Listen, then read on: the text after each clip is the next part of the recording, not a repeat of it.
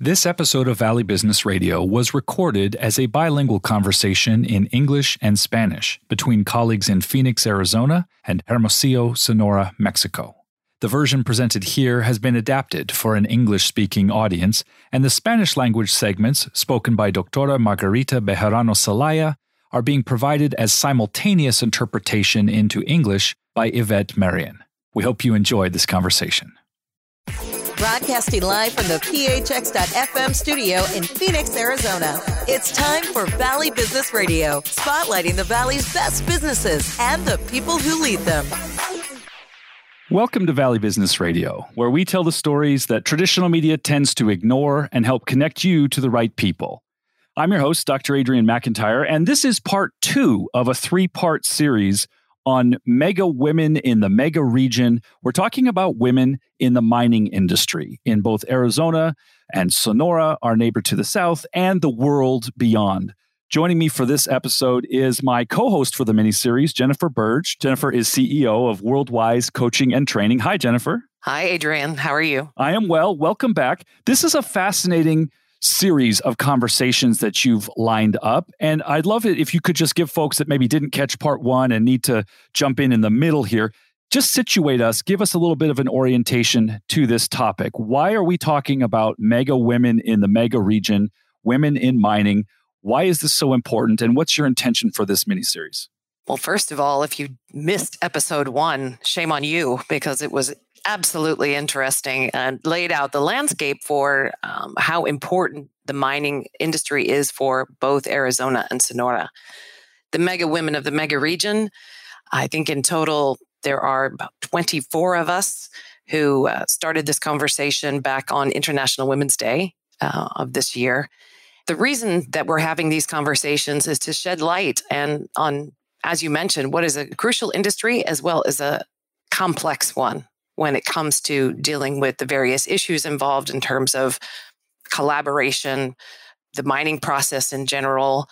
And honestly, most people do not associate women with this activity in the slightest. Yeah, there's definitely a sense that mining is male territory, and probably to a certain extent, the reality on the ground might actually be skewed in that direction. But that's why talking about issues affecting women is so important, because this is really a cross-cutting issue for society. Not only issues of equity, equality, fairness, and pay, but ending violence, discrimination, and all the other things so that we can all do better, so that the industry can do better, so that humanity can do better. So it's a really interesting window into that. And Jennifer, your personal expertise is in intercultural communication. And of course, you got humans working together. There's going to be issues of communication and relationships and so on. So I'm looking forward to hearing about that.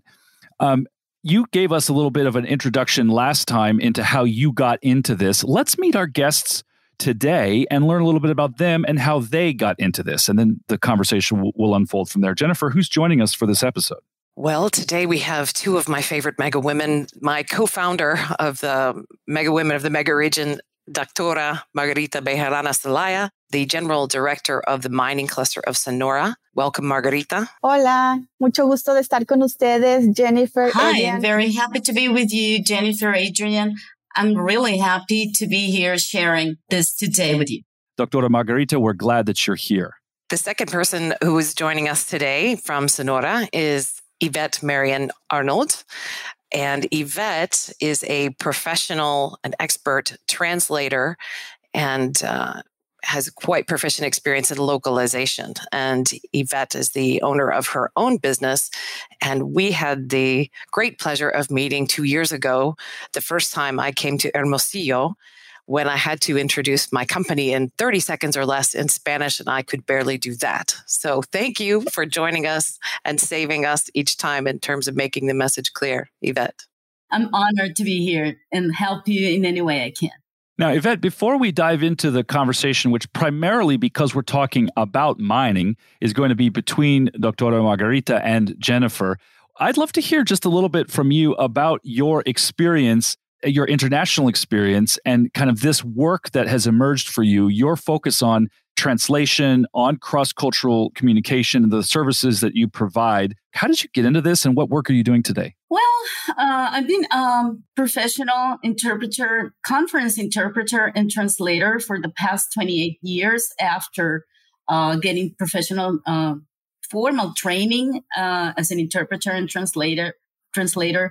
Right after I was before that, I was an exchange student in Finland, and they talked me into getting into this.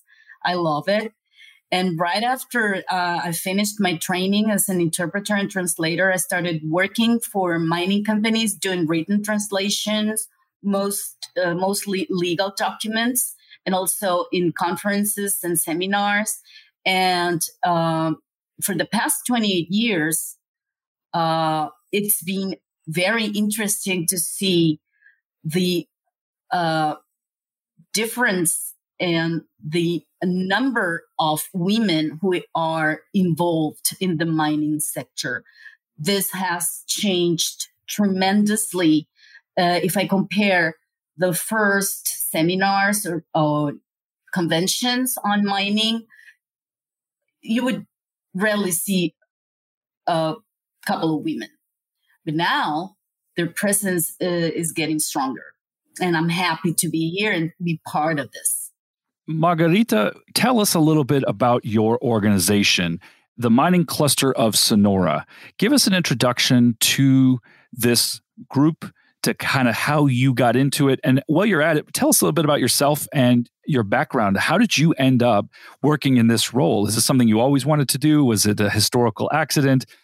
Pues bien, en Cluster tengo 6 años. Well, I've been with the cluster for 6 years, which is how long the cluster has been around. I had the privilege and the honor to be able to start up this project jointly with mining business people who were the ones who had the idea of creating a cluster.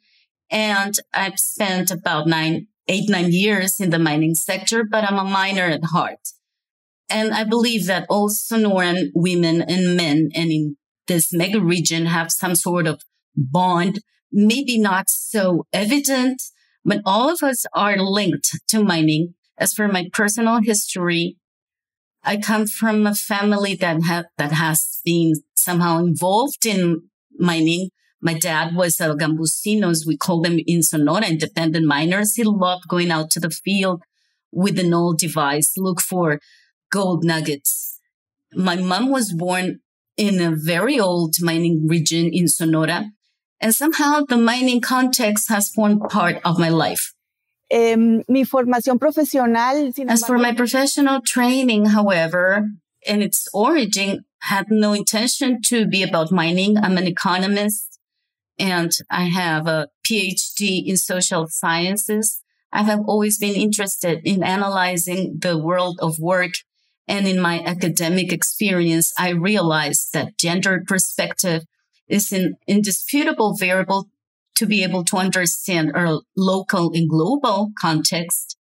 So I started doing gender studies. And when I just finished my PhD, it was very interesting that one day I had the opportunity of joining the mining sector. I was invited to work in a community and social development area for Grupo Mexico. And the truth is that it was super interesting to understand from this perspective, with my academic training, everything that was being done in mining. And the truth is that once you're attracted by mining, you just can't stop being a miner. And every day I fall in love more and more with this sector. Every day I become more aware of how strategic and important mining is to maintain the quality of life that we have now. And what we do at the cluster is that we try to bring together all the stakeholders associated with the mining sector, companies, suppliers, providers, the academia, communities, and understand that we form part of a global value chain that needs to be professionalized and perfectly articulated to function. So the cluster tries to support all these stakeholders to do business, to have a more responsible more sustainable and safe mining. And in that sense, we do a series of things that range from training courses, work commissions, etc., in order to articulate the sector and be able to generate an environment that's suitable for mining.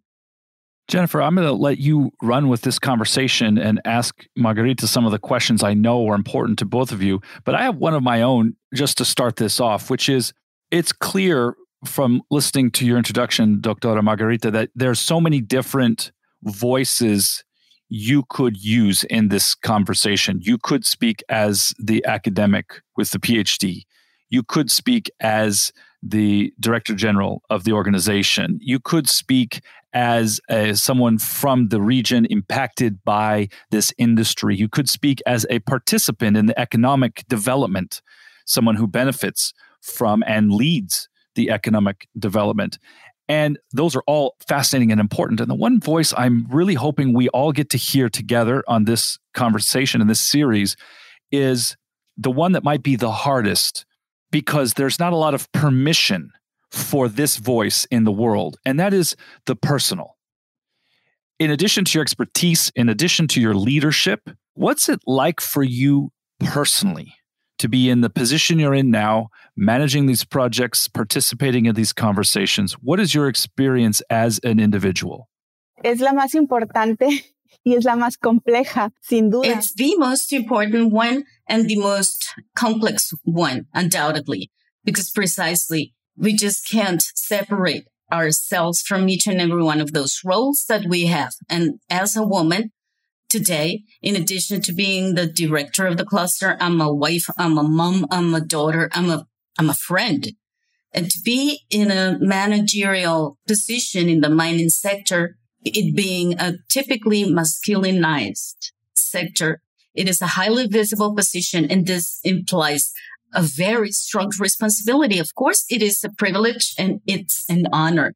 And I assume this responsibility very respectfully, but it's a very important responsibility, because being in this position implies that you have to answer, obviously, to the leaders who allow me to be here, to my associates at the cluster, but also to women who are trying to make way, who are trying to participate in the sector, and who see in me a position that can bring about a role model.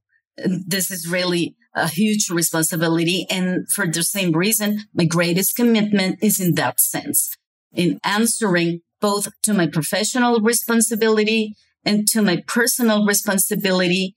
And as a feminist, to be able to have this voice as well, which is not only a voice that's heard, but also an informed voice, because I know firsthand what it means to work in the sector, and because I know the reality of my coworkers in the sector. Thank you, Margarita, for the perfect explanation of what I know of you as a diplomat for the mining sector. And as Adrienne mentioned before, the many roles that I have seen you play. I have learned a lot from you with regard to the mining industry in our region. And as we have been working together quite closely now for a couple of years, what always surprises me, or I shouldn't say surprise, but what always gratifies me is that consistently we see the same issues as important. Consistently, we see the same experiences that women have, positive or negative, unfortunately, many challenges. So a lot of the things that we want to talk about here today can easily be extrapolated outside of the mining industry and across the globe in terms of women at work. I guess probably one of the first things that we should talk about is, as we have discussed before, mining is the last bastion of masculinity in industry, or at least the most, I would say, untouched. And I think sometimes that we're both insane for taking on this particular challenge of highlighting what women need to, strategies for women, opportunities for women, in a field that sometimes seems quite dark for women. I would like to ask you, why is that? Why is the mining sector so isolated in this respect, where it hasn't moved with the times as some other industries have? Sin duda, cuando hablamos de trabajo en general, Undoubtedly, when we speak of work in general in any industry, we always speak of a late arrival of women to any industry because originally the work world was made for men because men were supposed to look for the bread and butter for families and because women were supposed to stay at home, taking care of children, having children, ironing for the husband so that he would look nice at work. In the case of the mining industry, gradually we saw, due to certain economic and social events, we saw how women started entering the labor market to factories because of war and so on, and how they entered when it was necessary for them to enter. And in the case of mining, it is an activity that most of the times takes place in remote sites, places where minerals geologically occur don't coincide with cities. So they're always remote sites. And the first to arrive were the explorers. And until the very end of the last century, they depended a lot on brute force with the pick and shovel to extract the mineral, to carry materials. And that implied that for women, this could be an obstacle or impediment. And I'm sure that you've heard about this, that there were a lot of myths about women that they shouldn't go into mines because Earth would get jealous of another feminine presence and then mines would cave in and minerals would dry up abruptly and veins would disappear if a woman entered the mine. So we have this cultural part that prevented women from coming in. But as technology progressed and as there were other advancement in human rights, women started to have the opportunities to study aspects associated with things that were in the past only intended for men. So we have this new possibility now. Modern mining does not depend on pick and shovel or brute force. We have a lot of technology. There are even autonomous mines where vehicles are unmanned and somebody drives them in by computer. And this has allowed women to enter the sector. And it wasn't easy because men were not used to sharing this workplace with women. In Sonora, only 20 years ago, we can speak of women working at mines. There is a mine in Caborca, La Herradura. The first whole truck female operators were hired and the locals were surprised and said, how's such a delicate woman? And people always said that women are bad drivers. How could a woman drive such a huge vehicle, something so big? And surprisingly enough, it turned out that they were very good. And this has impacted productivity and many aspects. But what we still have to overcome is prejudice. The prejudice that women are not cut out for hard work, because mining more and more requires strategy, intelligence, and sensitivity in order to meet and overcome all challenges that practically today are more social than technological in nature. I think you're exactly right. At this point, as you mentioned, the mining industry is experiencing much more a wave of technology, sustainability, services, all of these things, which are, I would say, more traditional female, not necessarily technology, but more female dominated areas, or at least opening the door slightly to women to enter the field instead of, being pushed back because we don't or are assumed not to have the physical strength for such work. However, I do think that we should also talk about what are the things that keep women out of the industry, which have nothing to do with physical strength and that sort of discrimination. A friend of mine is an academic and PhD on the topic of presumed incompetence, which is something that women experience. I think probably, Margarita, you have experienced this in your career. I can definitely say I have had the pleasure of this experience, which means essentially, the best way to describe it, I think, is that when a woman walks in the door, we need to prove ourselves, and we need to consistently prove ourselves and prove ourselves again, even to be worthy of a seat at the table. Whereas when a man walks in the door, he is given that assumed competence and has to prove that he doesn't have it. So I would like to ask you what sort of things that you've seen in the mining industry in Sonora. What are the other reasons women are prevented from entering the field, or at least discouraged from doing so? Sí, definitivamente creo que este tema es transversal. Yes, definitely. I believe that this cross-sectional women in the work world always have to be proving themselves that they're capable of getting the job done. So you have to prove that you know how to do it. You have to do it without making a mistake. And also you have to play a role that's socially expected from you. You have to be good. You have to be sensitive. You don't have to get angry. And also you have to raise a family on top of it all. So there's a lot of pressure on the expectation from women at work. And in mining, even more so. Also, there are certain issues that go hand in hand with mining, which has to do with this thing about having to work in remote areas, probably having to live in the mine camp and spend 20 days at the mine camp and then spend 7 or 10 days at home. And this implies many barriers that sometimes are invisible, but those are barriers for women. And they have an effect of discrimination or segregation, because usually when a man goes out to a mine camp, he has a family that will take care of home. And if a woman leaves, she's said to be abandoning the space in the event that the woman has a family. But also we have pressure for women who decide not to have a family or who prefer to work. There's a lot of social pressure. And in this sector, there are more women, luckily, but it's still surprising that there are very few of them. And it's still impressive to see at events that people are still surprised that there are women in the sector and that there are women in technical programs. For example, when I just started working in the mining sector, I remember one of the first meetings that I attended to report on my work.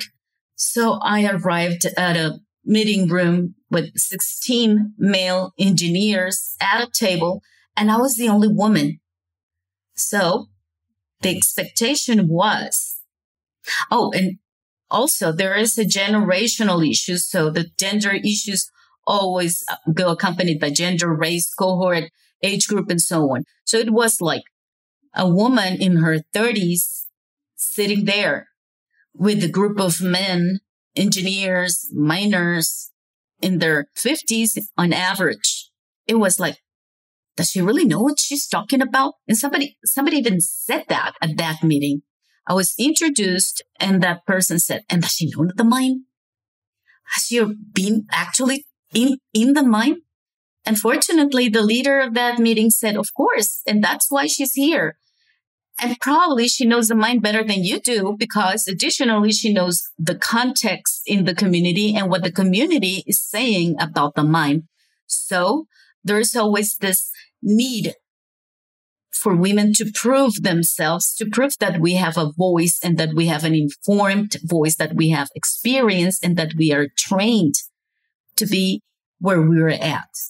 And I think that this has to be understood by us as an opportunity to communicate better and to contribute to the sector with the sensitivity that it needs and the need to communicate better for all kinds of audiences. Jennifer, I have a question for you about this exact topic, because your work for decades, both in North America and overseas, has put you in rooms with a lot of men in the IT industry and other tech contexts. And presumably what we're talking about is not, as you've both said, is not unique to mining and not unique to Mexico. So what's been your experience, Jennifer, overseas? And then you moved back to the States recently. Is it totally different, or are there some uncomfortable similarities we need to be mindful of? It's interesting that you asked this question, because I I often think about, my work experience, because the majority of my career has been spent outside of the United States rather than in it. So when I'm thinking about sexual harassment, discrimination, bullying, all of these things that women experience in the workplace, I'm always thinking of it as over there. And I have had, depending on whatever country that I landed in, it's been an interesting experience to sort of read the barometer for the tolerance of women at the table, because they're all different. But the reality is, no matter where you go in the world, men do assume from the get-go that they are much smarter than women. It is a challenge, and it depends on where you are in the world, whether that behavior is overt or covert. And in the context of the United States, much of this behavior is covert. I mean, we still have men who will openly discriminate against women. We still have men who will openly say derogatory things.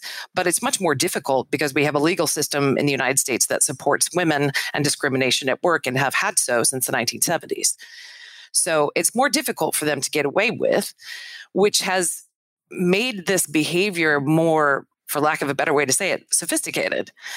And there are ways now that men disarm women and take away their authority at work that are so very subtle.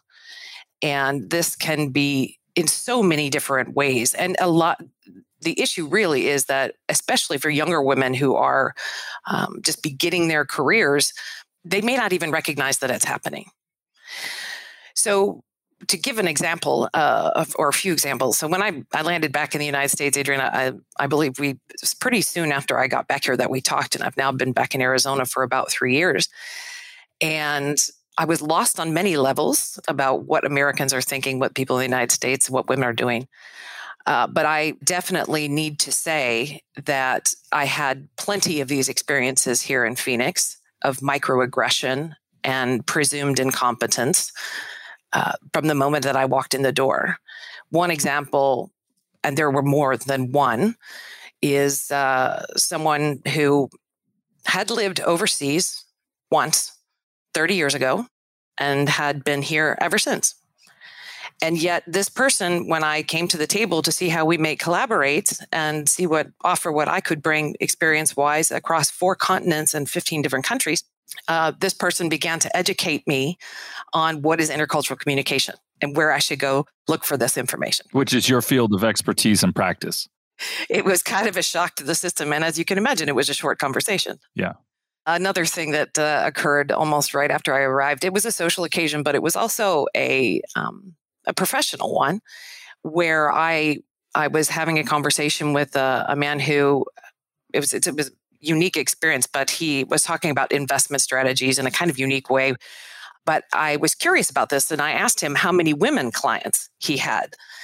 And someone who was in the group said, "Oh, if it's not about shoes and handbags, women aren't interested."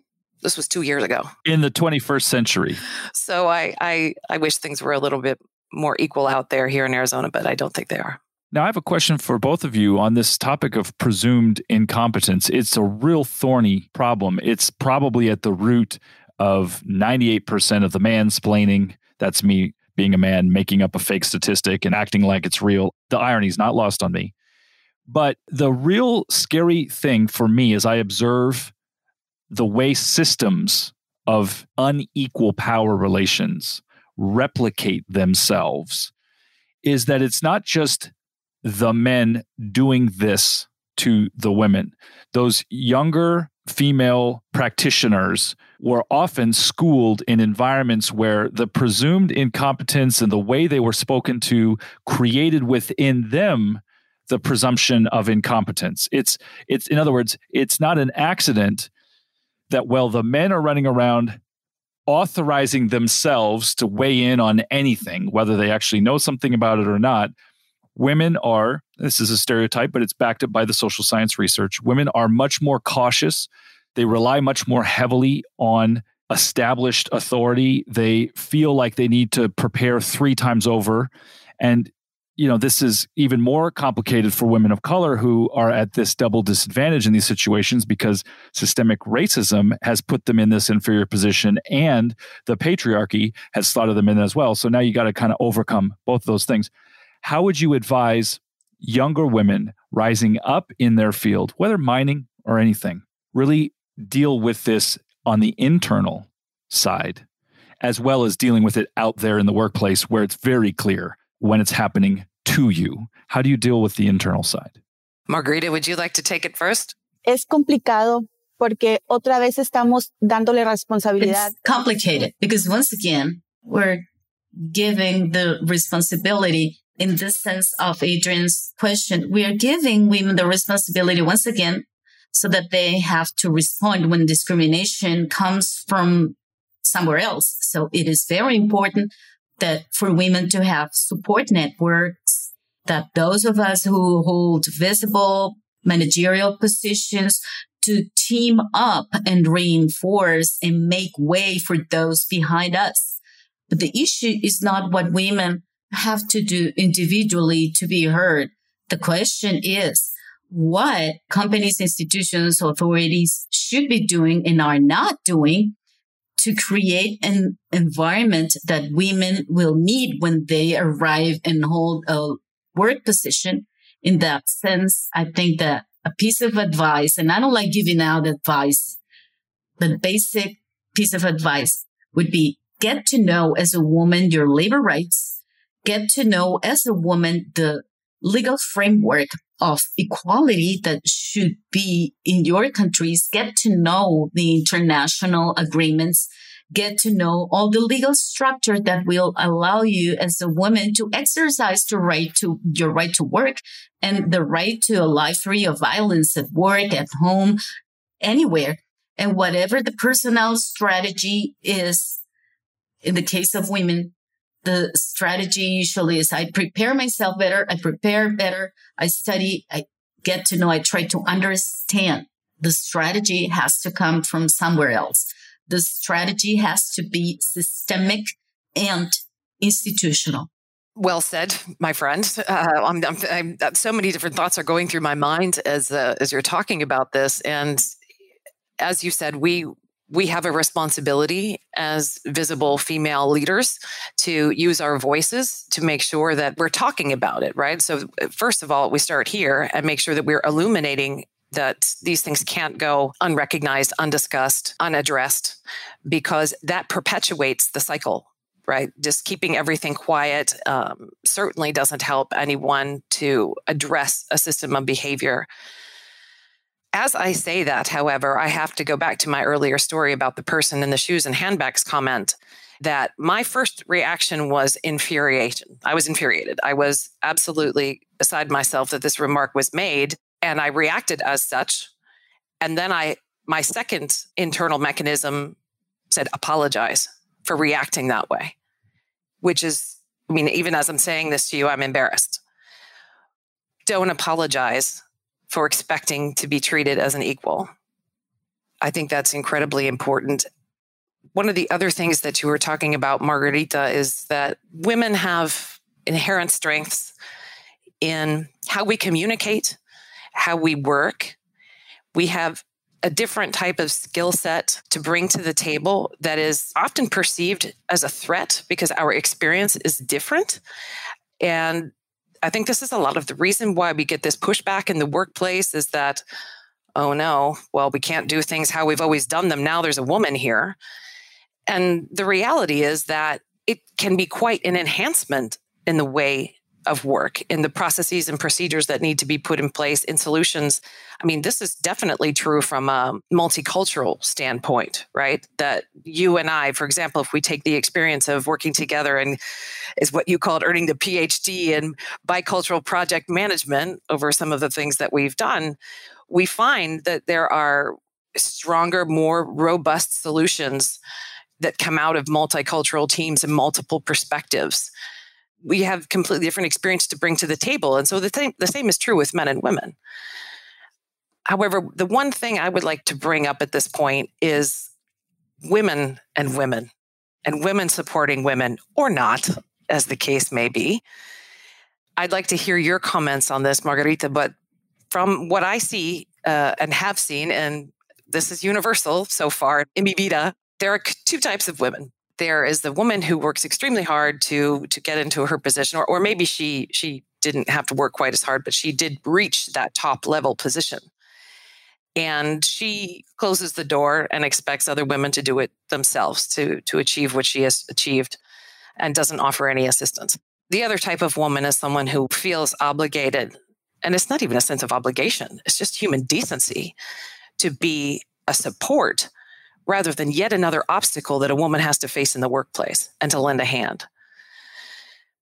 I've noticed that there are certain dynamics in play in Mexico that we don't have here, such as traditionally speaking, a woman will support a man before they will support another woman, oftentimes, because that has been seen traditionally and culturally as a source of protection.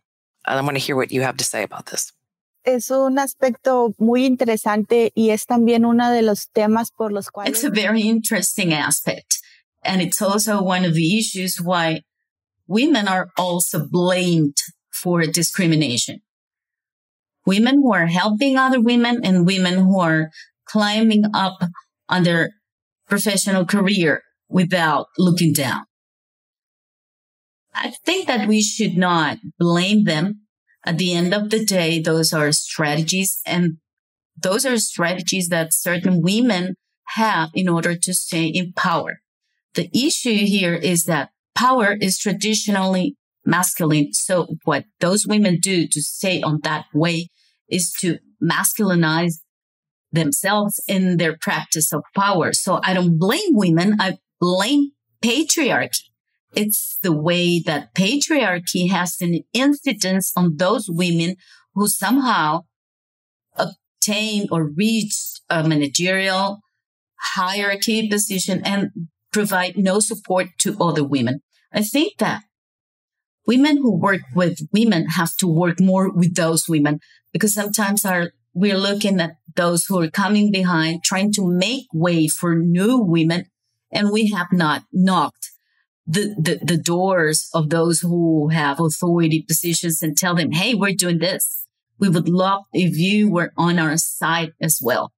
I see this as an area of opportunity to sensitize those women who have not become aware that there is a mechanism of discrimination that's taking advantage of the privilege that they have. And, well, it can be very shocking. It can be very powerful for women who are on this way to suddenly see how other women are not sensitive. But I believe it's worthwhile working with them. I think it's worthwhile inviting them to see all that they could gain themselves by including more women in their networks, especially because this is something that probably they are facing. Women have a two-way discrimination. We have discrimination and violence at work, because discrimination has to be called by its name. Discrimination is violence. Women who live to suffer discrimination at work are being violated, and they're being violated maybe by labor mechanisms, but also by sexual discrimination and sexual harassment. That's always a monster lurking out there. So we have to be worried about taking care of our work, and we have to be worried and concerned about taking care of our emotional and personal integrity and not be objectified and sexualized. When those are things that are outside the scope, and they should be outside the scope in which our job is evaluated. Those are things that men usually don't face in the same sense and with the same frequency as women do, because of course there are violent women and women who violate and women who harass. But statistics show that in general terms, women are the main victims of these crimes, because that's what they are, crimes. I think that's a very important point, that much of this discrimination isn't necessarily anything to do with sexual harassment or sexualizing. It's about power. And it's about who has the power and who doesn't, and making sure that certain people are excluded from the power. And as you very rightly point out, the more perspectives and experience and paths that you can bring to the table or that you allow into the conversation bring better solutions, bring more options, more ways to solve a particular dilemma. So I can say from my perspective here in Arizona, one of the things I know that we've talked about before and we talk about often here is how critically important it is for women to have support networks.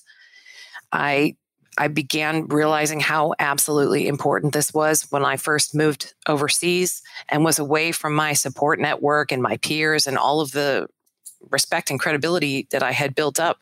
It doesn't transfer when you leave. So therefore, you're much more vulnerable outside of your home state or home country to people intentionally, men or women, damaging your credibility, your respect.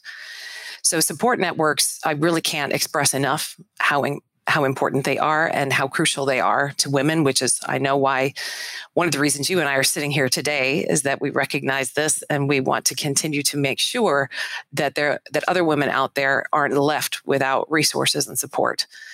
It's one of the reasons that I, along with two globally minded friends, began the Worldly Women Collective here in Phoenix, a group of internationally minded women to provide that support for one another, because it's not about traditional networking. It's about truly valuing the experience of someone else and learning and gaining strategies for what you are no doubt going to face in the work world, whether it's mining in Mexico or technology in Australia.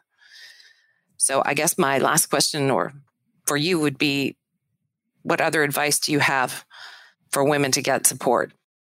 Sin duda creo que esto último que tú mencionas, Jennifer, es muy importante. Undoubtedly, I believe that the last thing you mentioned, Jennifer, is very important. I think that you and I have it very clear, and that's why, in spite of the cultural differences and in spite of the fact that we speak Spanglish most of the time, there is a reality that brings us together beyond language, beyond the place where we live and the particular situations that we face. And that's the condition of gender, the condition of being women. So indeed, to be able not only to reinforce, but also to professionalize support networks for women is very important. We started this with Mega Women, the miners in the mega region, because we know that there is a very important number of women who have personal heritage and who have very valuable experience that should be shared. Therefore, opening up these spaces. And I really like to thank Adrian to give us the opportunity to be talking in his radio show. This allows us to reach more women. This is part of our work, to work in networks that can be informal, but as we formalize them in a better way, establishing our strategies, identifying what our challenges are, listening to others, being respectful for the sense of others, and trying to spread this information any way we can to the largest number of women is important, but also to women. It is very important to work with allies. And the issue is, if the ones who are responsible, and I don't mean to offend anybody here, but if those who are responsible for discrimination are those who exercise power, and power now globally is in the hands of men, we won't be able to change the situation if men don't change the way they think. This is not stubbornness from women. This is not a whim. This is something that we have to do as a society if we want to have a world that would really turn around all those challenges that we have, such as climate change, violence, and so on. And here, mining plays a strategic role. Mining can be the doorway to new materials. Mining can be that ally to revert global warming. But we need a mining that is better understood by society. And here, women also play a very important role. Maybe I rambled a little bit in my answer, but the issue of working on respectful, professionalized, formalized networks to exchange our points of view is very, very important. But also women have to be aware that these networks have to lead us to take action. I mean, it's not just about talking among ourselves and say, oh, poor thing, you got discriminated. No, we have to be aware of the mechanism that's behind this. And the name of this episode, what lies beneath all this process of discrimination, and then propose answers and go knocking on doors, legislators, and say, we need legal frameworks that are more and more adequate to diverse work. We need real public policies that put the relevance of life in the middle, because what we're speaking of now is not work in an isolated way. It's life. And people now spend most of our time at work. And now with the pandemic, work has moved home. And all of a sudden, you're in the middle of everything. So let's work on networks. Let's talk a lot about what this means, but also let's talk to those who can give a punctual answer to these concerns that we have and these challenges and these barriers that women are facing very strongly in all spaces. Jennifer, one of the things about your work is it puts you in interesting conversations and has you attending events, speaking on topics of your expertise. This is all leading up to an event happening in Sonora in October. Tell us a little bit about the event, your contribution, and so on. What do people need to know, and how can they participate?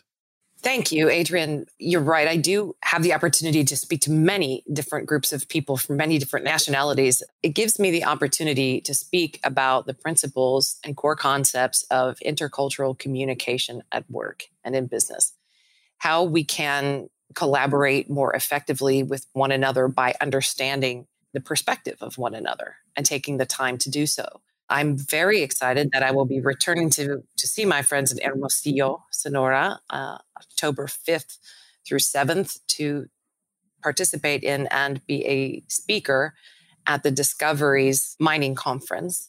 The topic is intercultural communication, your secret weapon in the global mining industry. And it is a secret weapon. Understanding cultures, the weight of words, the importance of language. Every culture has its secret code, which we all take for granted and we don't articulate, and we just expect everyone else to understand and abide by without telling them what it is. So I like to tell people what the secret code is. And that's what I'll be doing in Hermosillo in October. Before we wrap up this conversation, I want to ask a question to Yvette Marian, because as the two of you, Jennifer and Margarita, are talking, it's clear to me as an observer, an outsider, that, well, there is physical violence, force, sexual harassment of a physical nature. The domain for so much of the discrimination and harassment and aggression that you two have spoken to so eloquently in this episode is the domain of language. Yvette, you are an expert translator. You are working in the micro dynamics of conversations. As an interpreter, whether it's simultaneous or working with legal texts, you are immersed in the field of language and conversation. And this is not the hat that you might normally wear, but I want to ask you, if it's okay, to reflect on that for a minute. What are your observations about how men and women talk to each other? And what could we all do better? Yvette? Oh, gosh. Well, there's a big movement in the Spanish language right now, because in Spanish, as you may be aware, we have the feminine and the masculine gender. And a lot of people are moving towards inclusive language that would be having more neutral gender names and adjectives. And I'm not a fan of having those changes approved, because in my opinion, language violence does not require having a certain gender in the name or in the adjective. Yeah, grammatical gender. The fact that nouns in many languages have a grammatical gender, table is feminine, rock is masculine, whatever. That's important, maybe. But if we were to say on a scale of 1 to 10, where's the actual violence against women being carried out in the boardroom, in the conference room, at the work site? It's not at the level of the grammatical gender of nouns and pronouns, although that's important. I don't want to diminish, especially personal pronouns. I 100% support people being called by whatever pronoun they want to be called. But let's set that aside for a second. You are observing, although maybe you're not, because when you're immersed in translation, you're not reflecting on it, you're doing it. In other words, you're inside the conversation rather than outside. So maybe what I'm asking is not possible. I literally have no idea. But now as you reflect on the fact that you see men and women talking to each other, you see many of the issues that Dr. Margarita and Jennifer have talked about, the interrupting, the presuming that women don't know what they're talking about, the restating what a woman said as if it was your own idea, even when she said it 5 seconds ago. Do you have any thoughts about language and conversation and how we could do better? It's so subtle. Gender violence, language-wise, is so subtle. Even when when men are trying to be nice, they're still violent. Now the lady has the floor. Instead of saying, Dr. Margarita has the floor, if she's one person at a table with 15 male engineers, and someone says, now the lady has the floor. That is subtle, and that has to do with language. Yeah, subtle and it's violent. Dr. Margarita, Jennifer, what are your thoughts on this? How can we all do better in the way we talk to each other? Well, one thing I would point out is there's a term for what you described, Adrienne, about. So there are several of us sitting at the table, and I propose an idea or suggestion, and there is silence at that table, and then the man next to me raises the same solution or idea, and the table says, oh yeah, that's a great idea. Right. It's he peated. He peated what I just said. So we've got a lot of these new terms after mansplaining.